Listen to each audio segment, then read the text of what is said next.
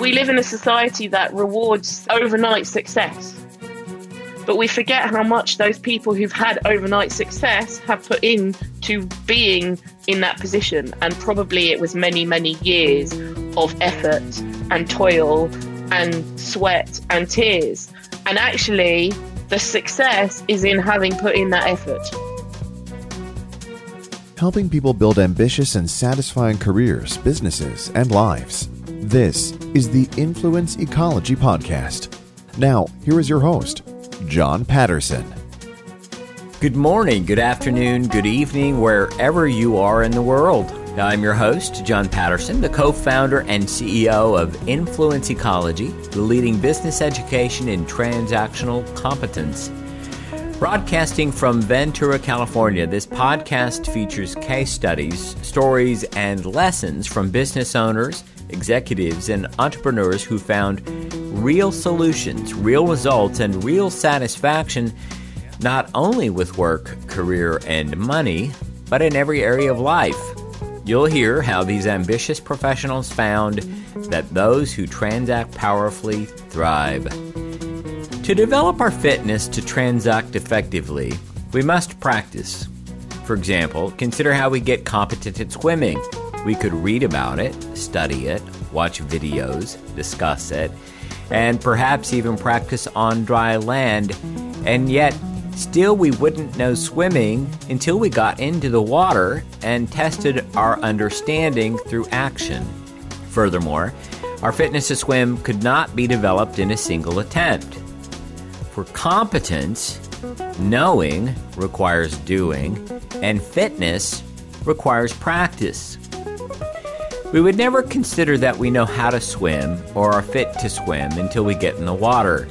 Yet, in our experience, many people claim to know things they have never themselves done, practiced, or applied. Often, we claim to know a topic we've merely read in a book or seen online. In fact, our collective wisdom allows us to share in a kind of knowledge illusion where we all think we know more than we actually do and rarely inventory how little we truly understand.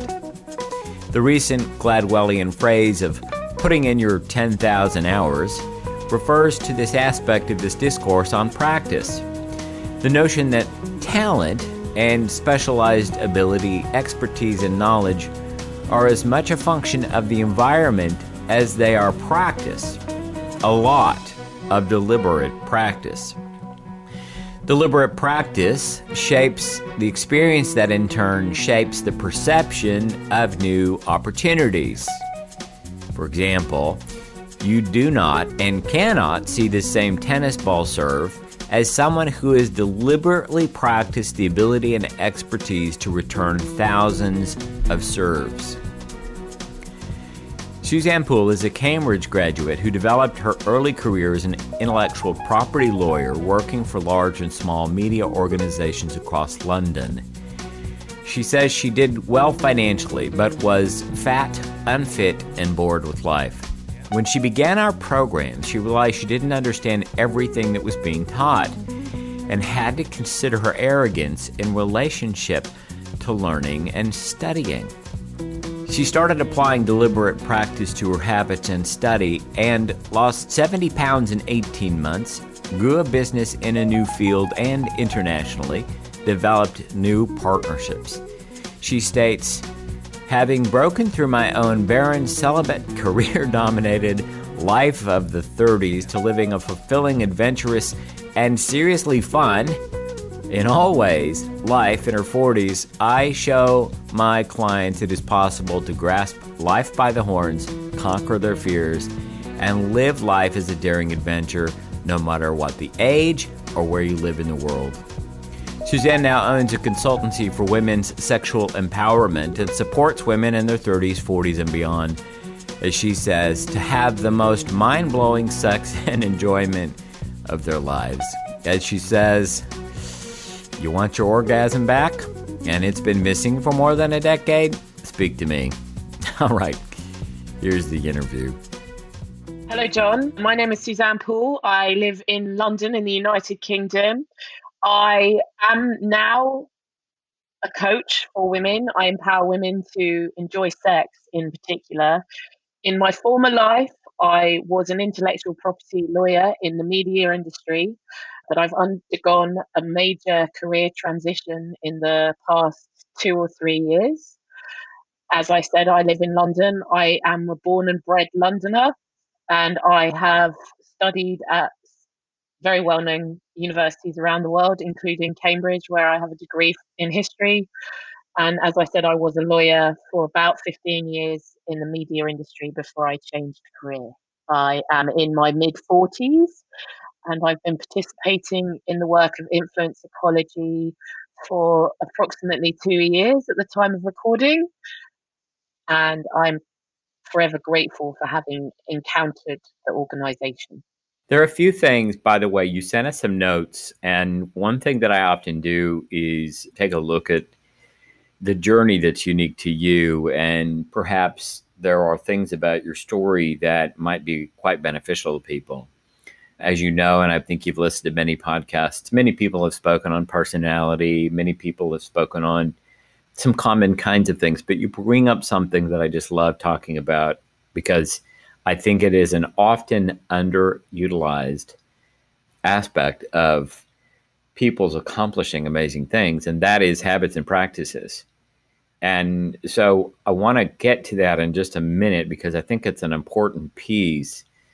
But before we do, it's always useful for people to have a sense of you prior to influence ecology and what was life like, what were you dealing with? Describe Suzanne Poole of, 2 or 3 years ago, if you would. Yes. Well, so as I said in my introduction, I've gone through quite a major career transition in the past 2 or 3 years. And I would say that my happening upon influence ecology happened about the same time that career transition, it had already begun before I came across influence ecology, but I was going through a transition. So at the end of 2016, and currently we're in early 2019, I had been laid off from my job as a lawyer for a telecoms company, and my father had passed away. So I had been through two very significant major life-changing events simultaneously. And up to that point, I had been quite a successful intellectual property and media lawyer in London, working for some of the very largest companies in that sector. If I named them, almost certainly people on the listening to this would have heard of. I'm not going to say who they were, the names, but they are very well-known organizations. But I found myself at the beginning of 2017 without a job, but also with needing to administer my father's estate and support my brother and other family members and myself through that process of grieving for my father and also not having employment. So I was left with a question of, well, what do I do now? I'd been practicing as a lawyer for about 15 years, as I said, and it was great. And I was financially successful and it was a good career, but I was a bit bored. And so I was looking for a new challenge. And at the same time, influence ecology was introduced to me.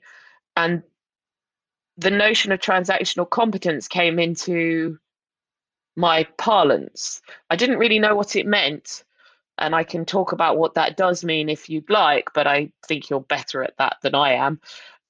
I was a transactional lawyer. That's what I'd done. I'd negotiated contracts for my entire career. So transaction was something that I was very familiar with. Influence ecology had me think about transacting in a different way. And that sparked a curiosity for me around how I wanted to show up in the world, which brings me to my new career, which I've had for about 18 months now, around empowering women and coaching women really to have fulfilling lives, but in particular, amazing relationships and amazing sexual relationships. And when you first were introduced to influence ecology, did someone introduce it to you as, did they say the words transactional competence? Did they say anything like that? Did you happen to go, oh yeah, I'm good. I'm good. I know transactions. what attracted you to it, or what was the thing that you heard that kind of had you go, I should check this thing out? Yes, I can speak directly to that. So I was introduced to it by a friend of mine, Liz Marley. I'd known her for about 13 or 14 years at the time. I hadn't seen her for a while, but she was somebody that I knew well and whose opinion I respected. And she emailed me quite randomly, having seen some posts on Facebook where I was sharing about having been made redundant and the situation with my father. She offered me an opening for a conversation, I would say, about different things and ideas that she had come across. And also just an opportunity to really talk and create a space for communication, which I appreciated. And one of the things that she introduced me to was influence ecology. And really, all she did was send me a link to the website. She didn't actually say anything specifically about it other than you might be interested in this, with a link. And she had participated in the Fundamentals of Transaction course. And I clicked on the link, and there was the video of Kirkland Tibbles, your co-founder, our co-founder, speaking about ambitious adult and thriving in a really uncertain world, I would say. What was said in the webinar about, well, frankly, working less, making more, essentially having more fun, really spoke to me. I could hear goals that I had for my life being articulated in what it was that I heard Kirkland talk about. So then got in touch with Drew. And before I'd even had the appointment with Drew, I was like, well, I want to apply. And I have to confess, I am a little bit arrogant. So when I say I wanted to apply, for me, that was a given that then I would be accepted.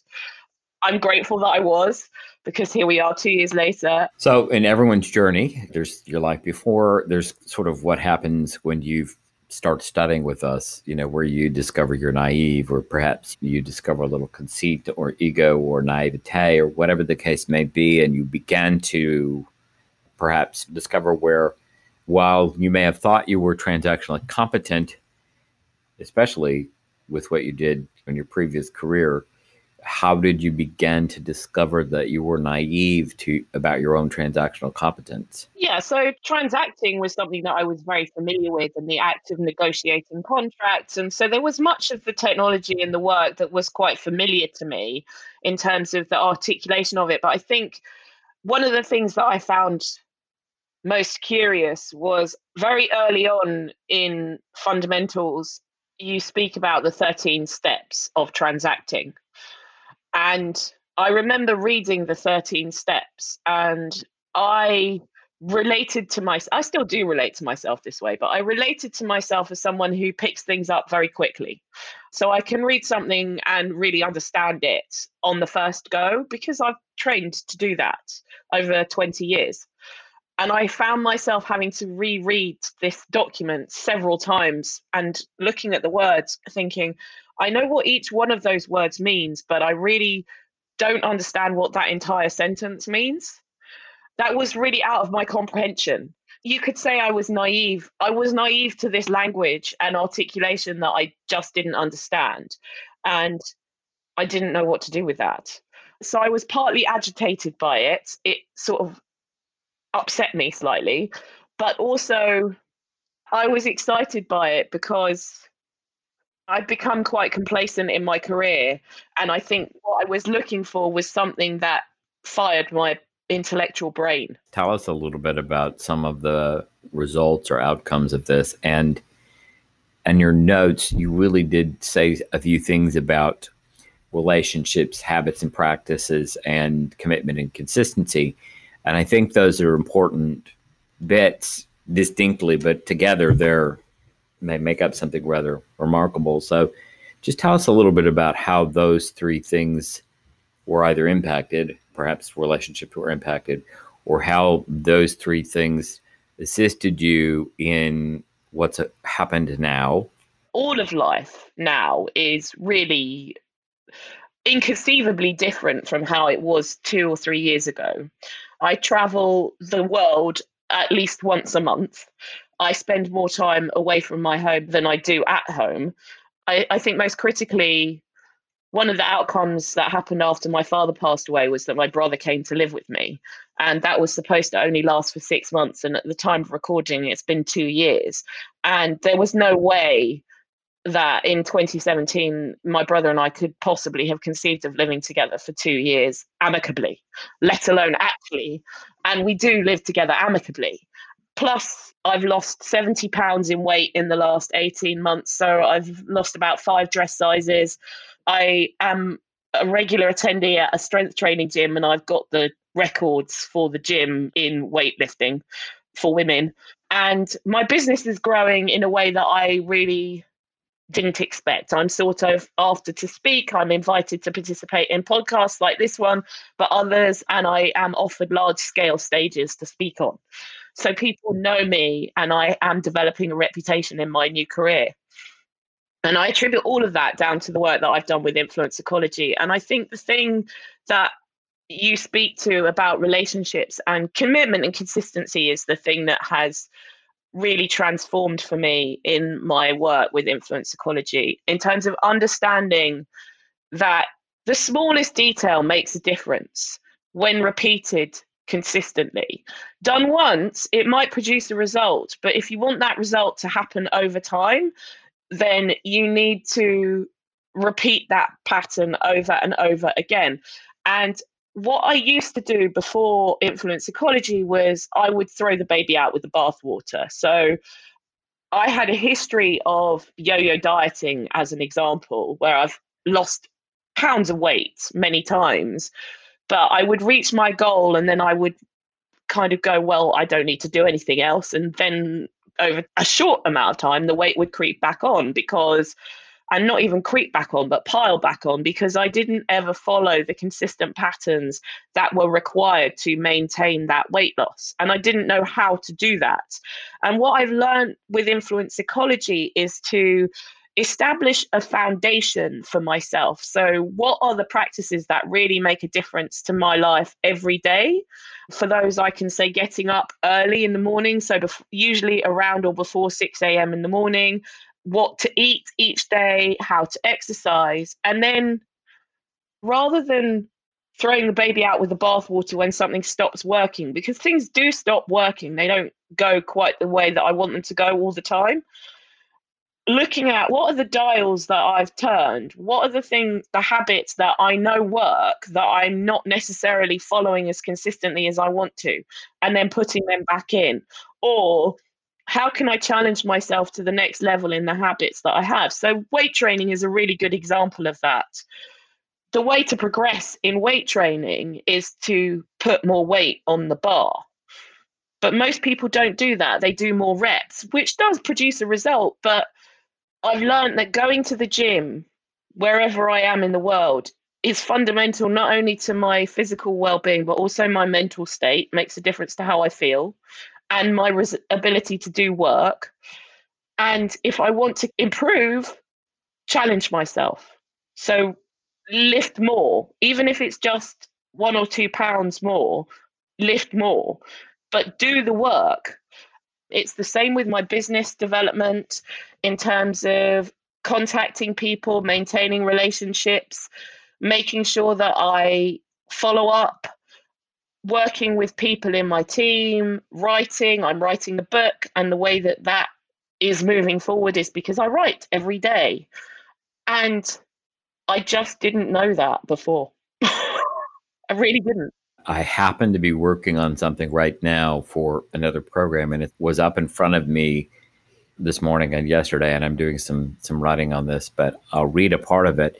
It says, the recent Gladwellian, as in phrase of putting in your 10,000 hours, refers to this aspect of practice, the notion that talent and specialized ability, expertise, and knowledge are as much a function of the environment as they are practice, a lot of deliberate practice. Deliberate practice shapes the experience that in turn shapes the perception of new opportunities. Simply put, you do not and cannot see the same tennis ball serve as someone who has deliberately practiced the ability and expertise to return thousands of serves. And there's a kind of knowing, a kind of experience that arises through the practice of practicing. And I hear you talking about fundamentally the practice, if you will, of developing practices and attending to your practices and continuing to validate and modify your practices in accordance with your aims. So first, anything you want to say about that? And then second, I'm going to ask you, what does that have to do with transactional competence? Because it sounds like something separate, right? So first, anything you want to say? And secondly, what's that have to do with transactional competence? Yeah, so the first thing that I would say about practice for practice sake is that in itself is revelatory to me. So I practice yoga, and I have practiced yoga for a long time, very sporadically. But in the last 2 years, I've become very consistent with my yoga practice, and it gets better because I practice every day.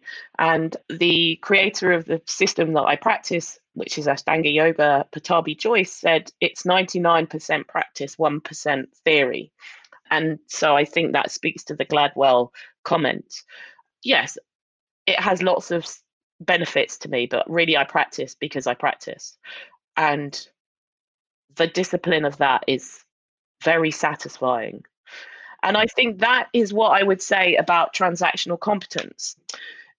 The practice of practice for the sake of it creates a trust in myself, a relationship that I have with myself for reliability and steadfastness that enables me to engage in conversations and relationships with people that I might not otherwise have had because I felt too flimsy in them.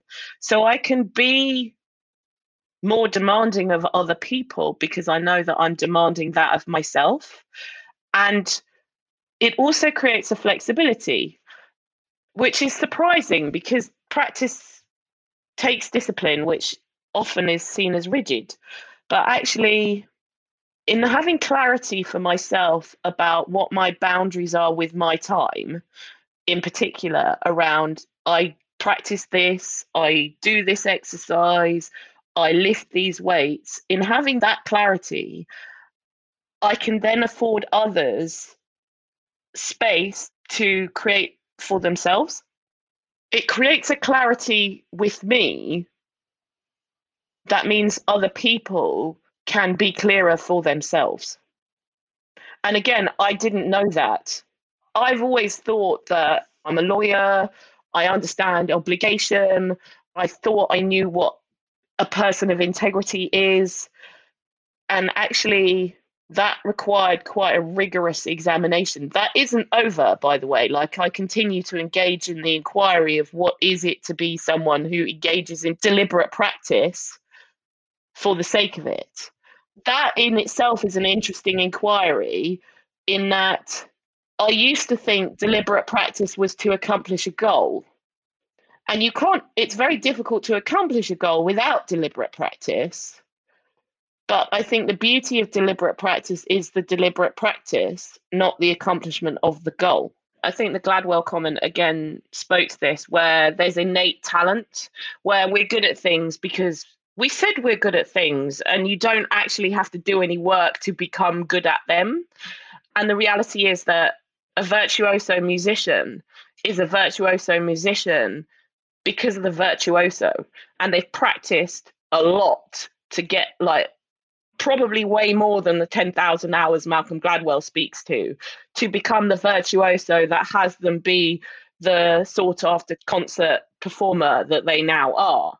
And it's the same. So you're not going to walk into a room of 10,000 people and be able to deliver an inspiring, motivating speech that rouses them on your first go. It just isn't going to happen.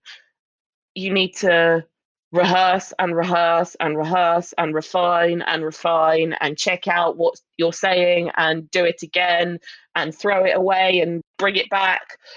We live in a society that really looks to instant gratification and satisfaction of need. Immediately that need comes to the surface. And That will satiate a desire to eat a chocolate bar, but it won't have you cross the finishing line in a marathon. And it won't have you create a successful business. And it won't have you get out of debt if you're in significant debt. We live in a society that rewards overnight success, but we forget how much those people who've had overnight success have put in to being in that position. And probably it was many, many years of effort and toil and sweat and tears. And actually, the success is in having put in that effort. I think it's worth mentioning this is the year of ambition for Influence Ecology. In other words, this is, you could say, the year where what we said at our global conference in January of 2019 was we challenged people to develop a plan for some ambitious aim. In other words, an aim that is difficult to achieve. What we've been finding is that people are experiencing that when you attempt to accomplish something that's difficult to achieve, your inspiration to accomplish that aim, if you will, goes up and down. I myself have been in some of the worst moods I've been in a while because I'm finding my incompetence or my inability or my lack of fitness for those things I seek to accomplish this year below par. They're not where they need to be for me to accomplish those aims. So what do? Well, I practice and I practice and I practice and I practice and I practice and I practice. And I'm finding myself developing fitness in ways that I never imagined. So anything else you want to say to the topic of fitness and practice and habits? I think you've summed it up really, really well. All I'd say is that in reference to that ambitious aim, what I've really learned is that in fulfilling an ambition, you have to do some work and it requires deliberate practice. And just having the ambition isn't sufficient. If you'd like to know more about Influence Ecology and our approach, you can register for free 30-day guest access. During this time, you can test drive our interactive webinars, online learning system, and private mentorship. Program participation is by application only, and successful participants earn candidacy into our advanced program tiers. Our members are an international assembly of ambitious professionals, business leaders, and executives from a variety of countries, industries, and cultures. To find out more, you can find a link in the show notes for this podcast at influenceecology.com/podcast. That's influenceecology.com/podcast. Or in the US or Canada, you can text the word ambition to 805-262-9008, and we'll send the registration link right to your mobile phone. Again, text the word ambition to 805-262-9008. Also in our show notes, you'll find all the links to websites, books, or special downloads mentioned in this podcast. I'm very happy that you're now speaking in front of people. You're quite eloquent, authoritative, and you're a rare combination of those things and a commitment that people, and particularly women, I think that's your specific customer, experience, as you say, mind-blowing sex and enjoyment in their lives. And so I would expect, if we investigated a little bit, that you find that's not happening.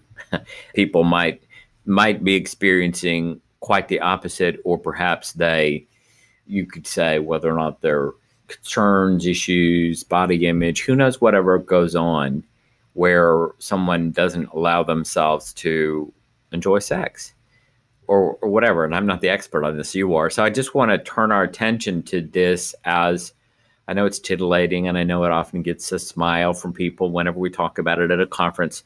But I find what you do to be an important thing for someone that probably has a reach into so many areas of their life. So I want to let you talk about what you do a little bit.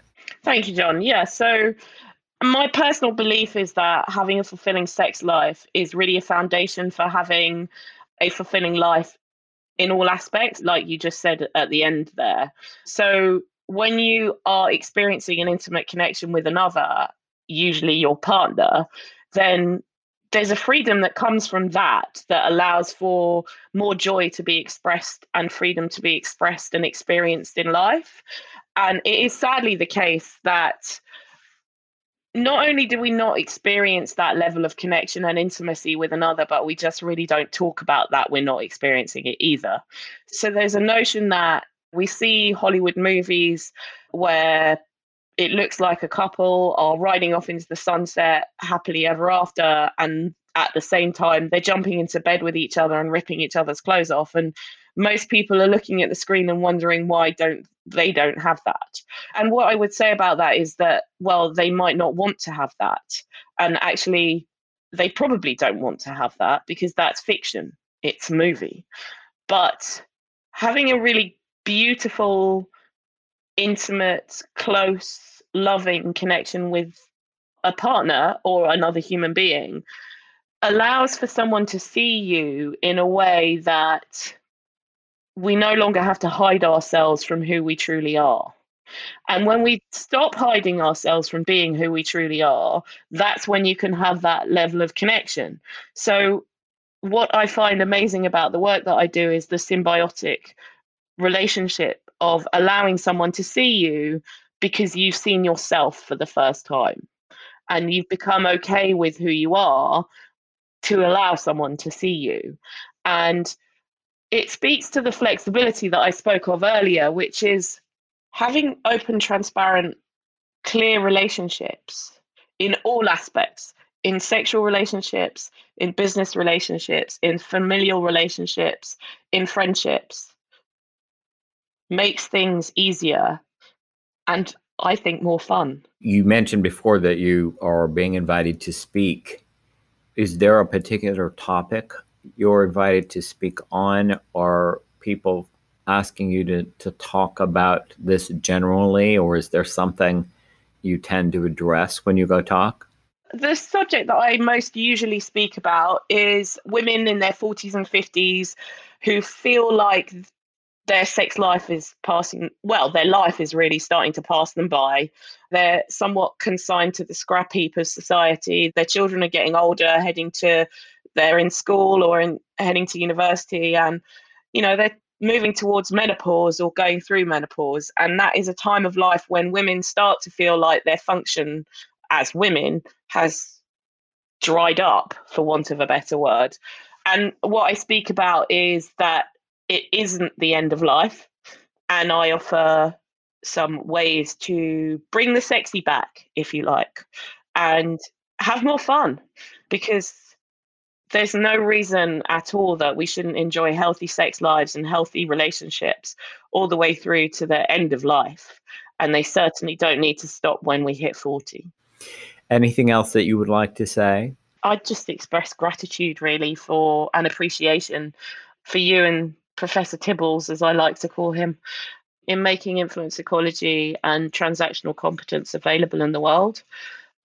I think it provides a unique platform for communication and relating with people, whether it be in business or in other areas of life. And I know that influence psychology speaks particularly to business.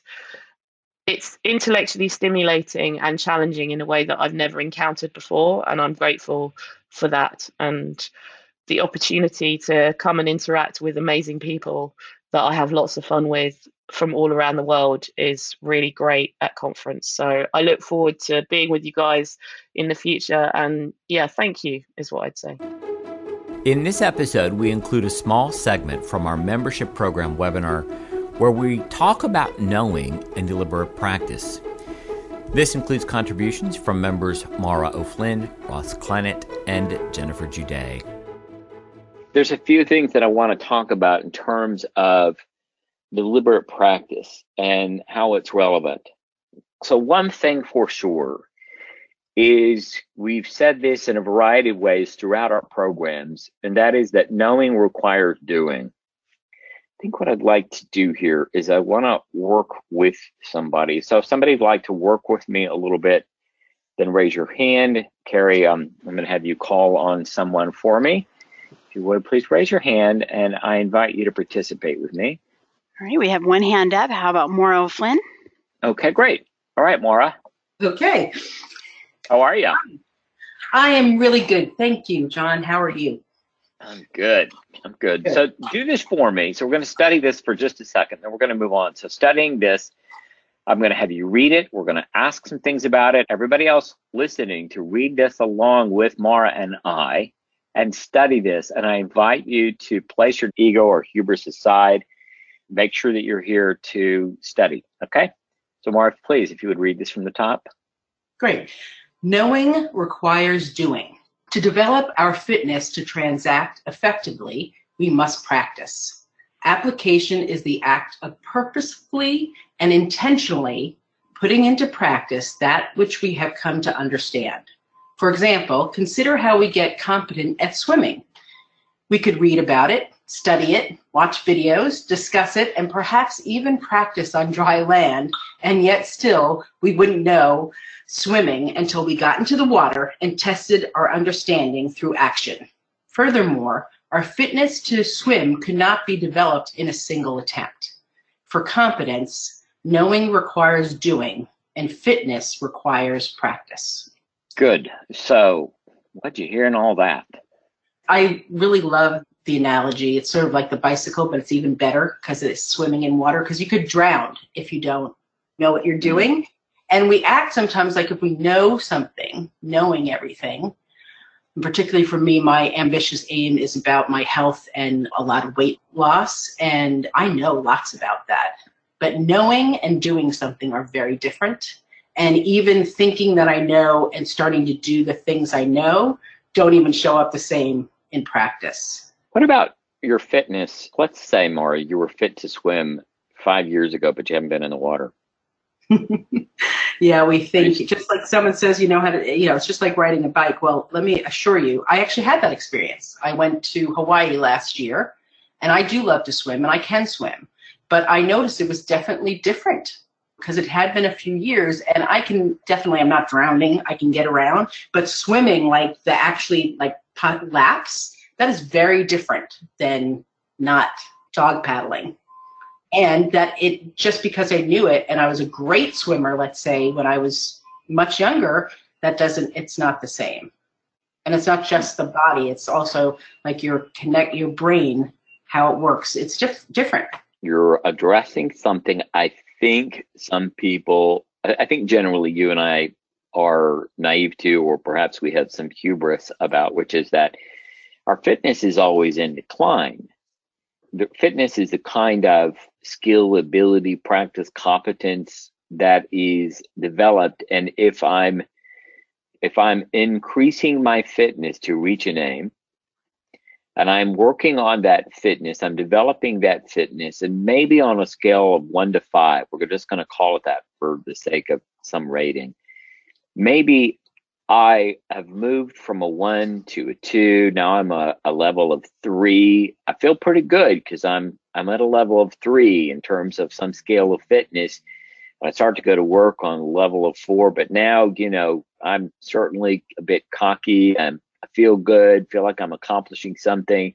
So I stop practicing. I stop doing the work that I was doing before, and I don't know it, but typically my fitness then slips backwards, and it might slip back to a 3 or a 2, but lo and behold, with my hubris, I do the thing that I've known for a long time, or I've already demonstrated that, and then find myself unfit, often a bit taken aback or surprised by the way in which fitness just simply declines. I'm going to go to Jennifer today. I've got some other hands too. Thanks. Keep your hands up, guys. I have some more questions here. Jennifer, please. Anything else you want to contribute to this or ask?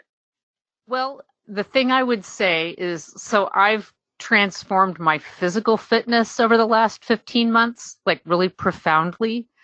And the thing it took for me was an extraordinary concentration. And the very first thing I had to do was start acting like I didn't know what I was doing. And as background, most people here won't know this, but like I've been on a magazine cover in a bikini as a bodybuilder. So the opportunity that offered for hubris and thinking I knew how to do it was hilarious, because my doing that 15 years ago had zero relationship to the body I've got now.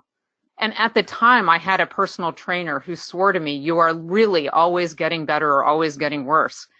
And I know I kind of was cocky about that. And I actually got that. I think I hear you saying that too, really and truly. Those are the only options. Physical beings don't stay the same. We're not really made for that. So your two opportunities are just picking which direction you're going. That's very good. Good. And then Jennifer, this thing about we wouldn't know swimming until we got in the water. I want to take the moment to make a point about this environment called the water, because look, each of us knows practice, or perhaps we know study. We even see it with some of our really, really smart folks here at Influence Ecology. They study our papers. They're real intent about, studying for a long time. They're proud of it. I studied for 20 hours or whatever they may say. And I wrote that thing out so carefully, and I wrote it out, and it's there. I've written it. I've read it. I've studied it. I've watched it. But then we say, well, how many invitations did you make, for example? Oh, well, none. I'm just right. So, and I appreciate this study, by the way. I really do. But until we get in the water, whatever that water may be, and this is just meant to be an example of an environment where we must address our fitness in the environment in which it occurs. So anything you want to say about this thing? I could go on. And one of the conversations I have with people is people who are like, yeah, I tried dieting, I gave it 2 weeks and I didn't lose any weight and I gave up. As background, and I really thought I knew what I was doing, right? And the things that worked 15 years ago didn't work now. So I actually had to do things that didn't produce the result I was after, but moved me in the right direction. It took 4 months of work, which included a lot of failing at what I thought I needed to do. For instance, giving up refined sugar was early on. And I know that's not a thing for everybody, but it was for me. And there are so many opportunities to fail at that. But until you get in and start failing and failing and failing and working at well, what new habits am I going to build? And what's the stuff I've tried that's not working? I'm a bit of a data geek, and I collected an extraordinary amount of data. So when people are like, well, you should be able to eat this. And I'm like, well, thank you for sharing, but I've tried that and that's ineffective for me. It may work for you. Everyone's got a different biome, different genetics, but you cannot just go read a book and actually have the result. And you won't know what it takes for you to put it into practice until you start going and swinging and failing. My special thanks to our guest, Suzanne Poole. In our show notes, you'll find links to connect with her and all the links to any websites, books, or downloads mentioned in this podcast. The Influence Ecology podcast is produced by Influence Ecology, LLC in Ventura, California. This episode was recorded April 1st of 2019 and was produced by Tyson Crandall and me, John Patterson. You can find a transcript for this and other episodes at influenceecology.com. This episode is made possible through the assistance of the Influence Ecology faculty, staff, mentors, and students around the world. Co-founder Kirkland Tibbles and our colleagues comprise an international collective of professionals who are active in the development of the philosophy of transactionalism and the discipline of transactional competence. Kirkland is considered a leading philosopher and authority in the field and has authored more than 500 papers on the subject, study, and discipline. This episode includes contributions by Carol Gregory.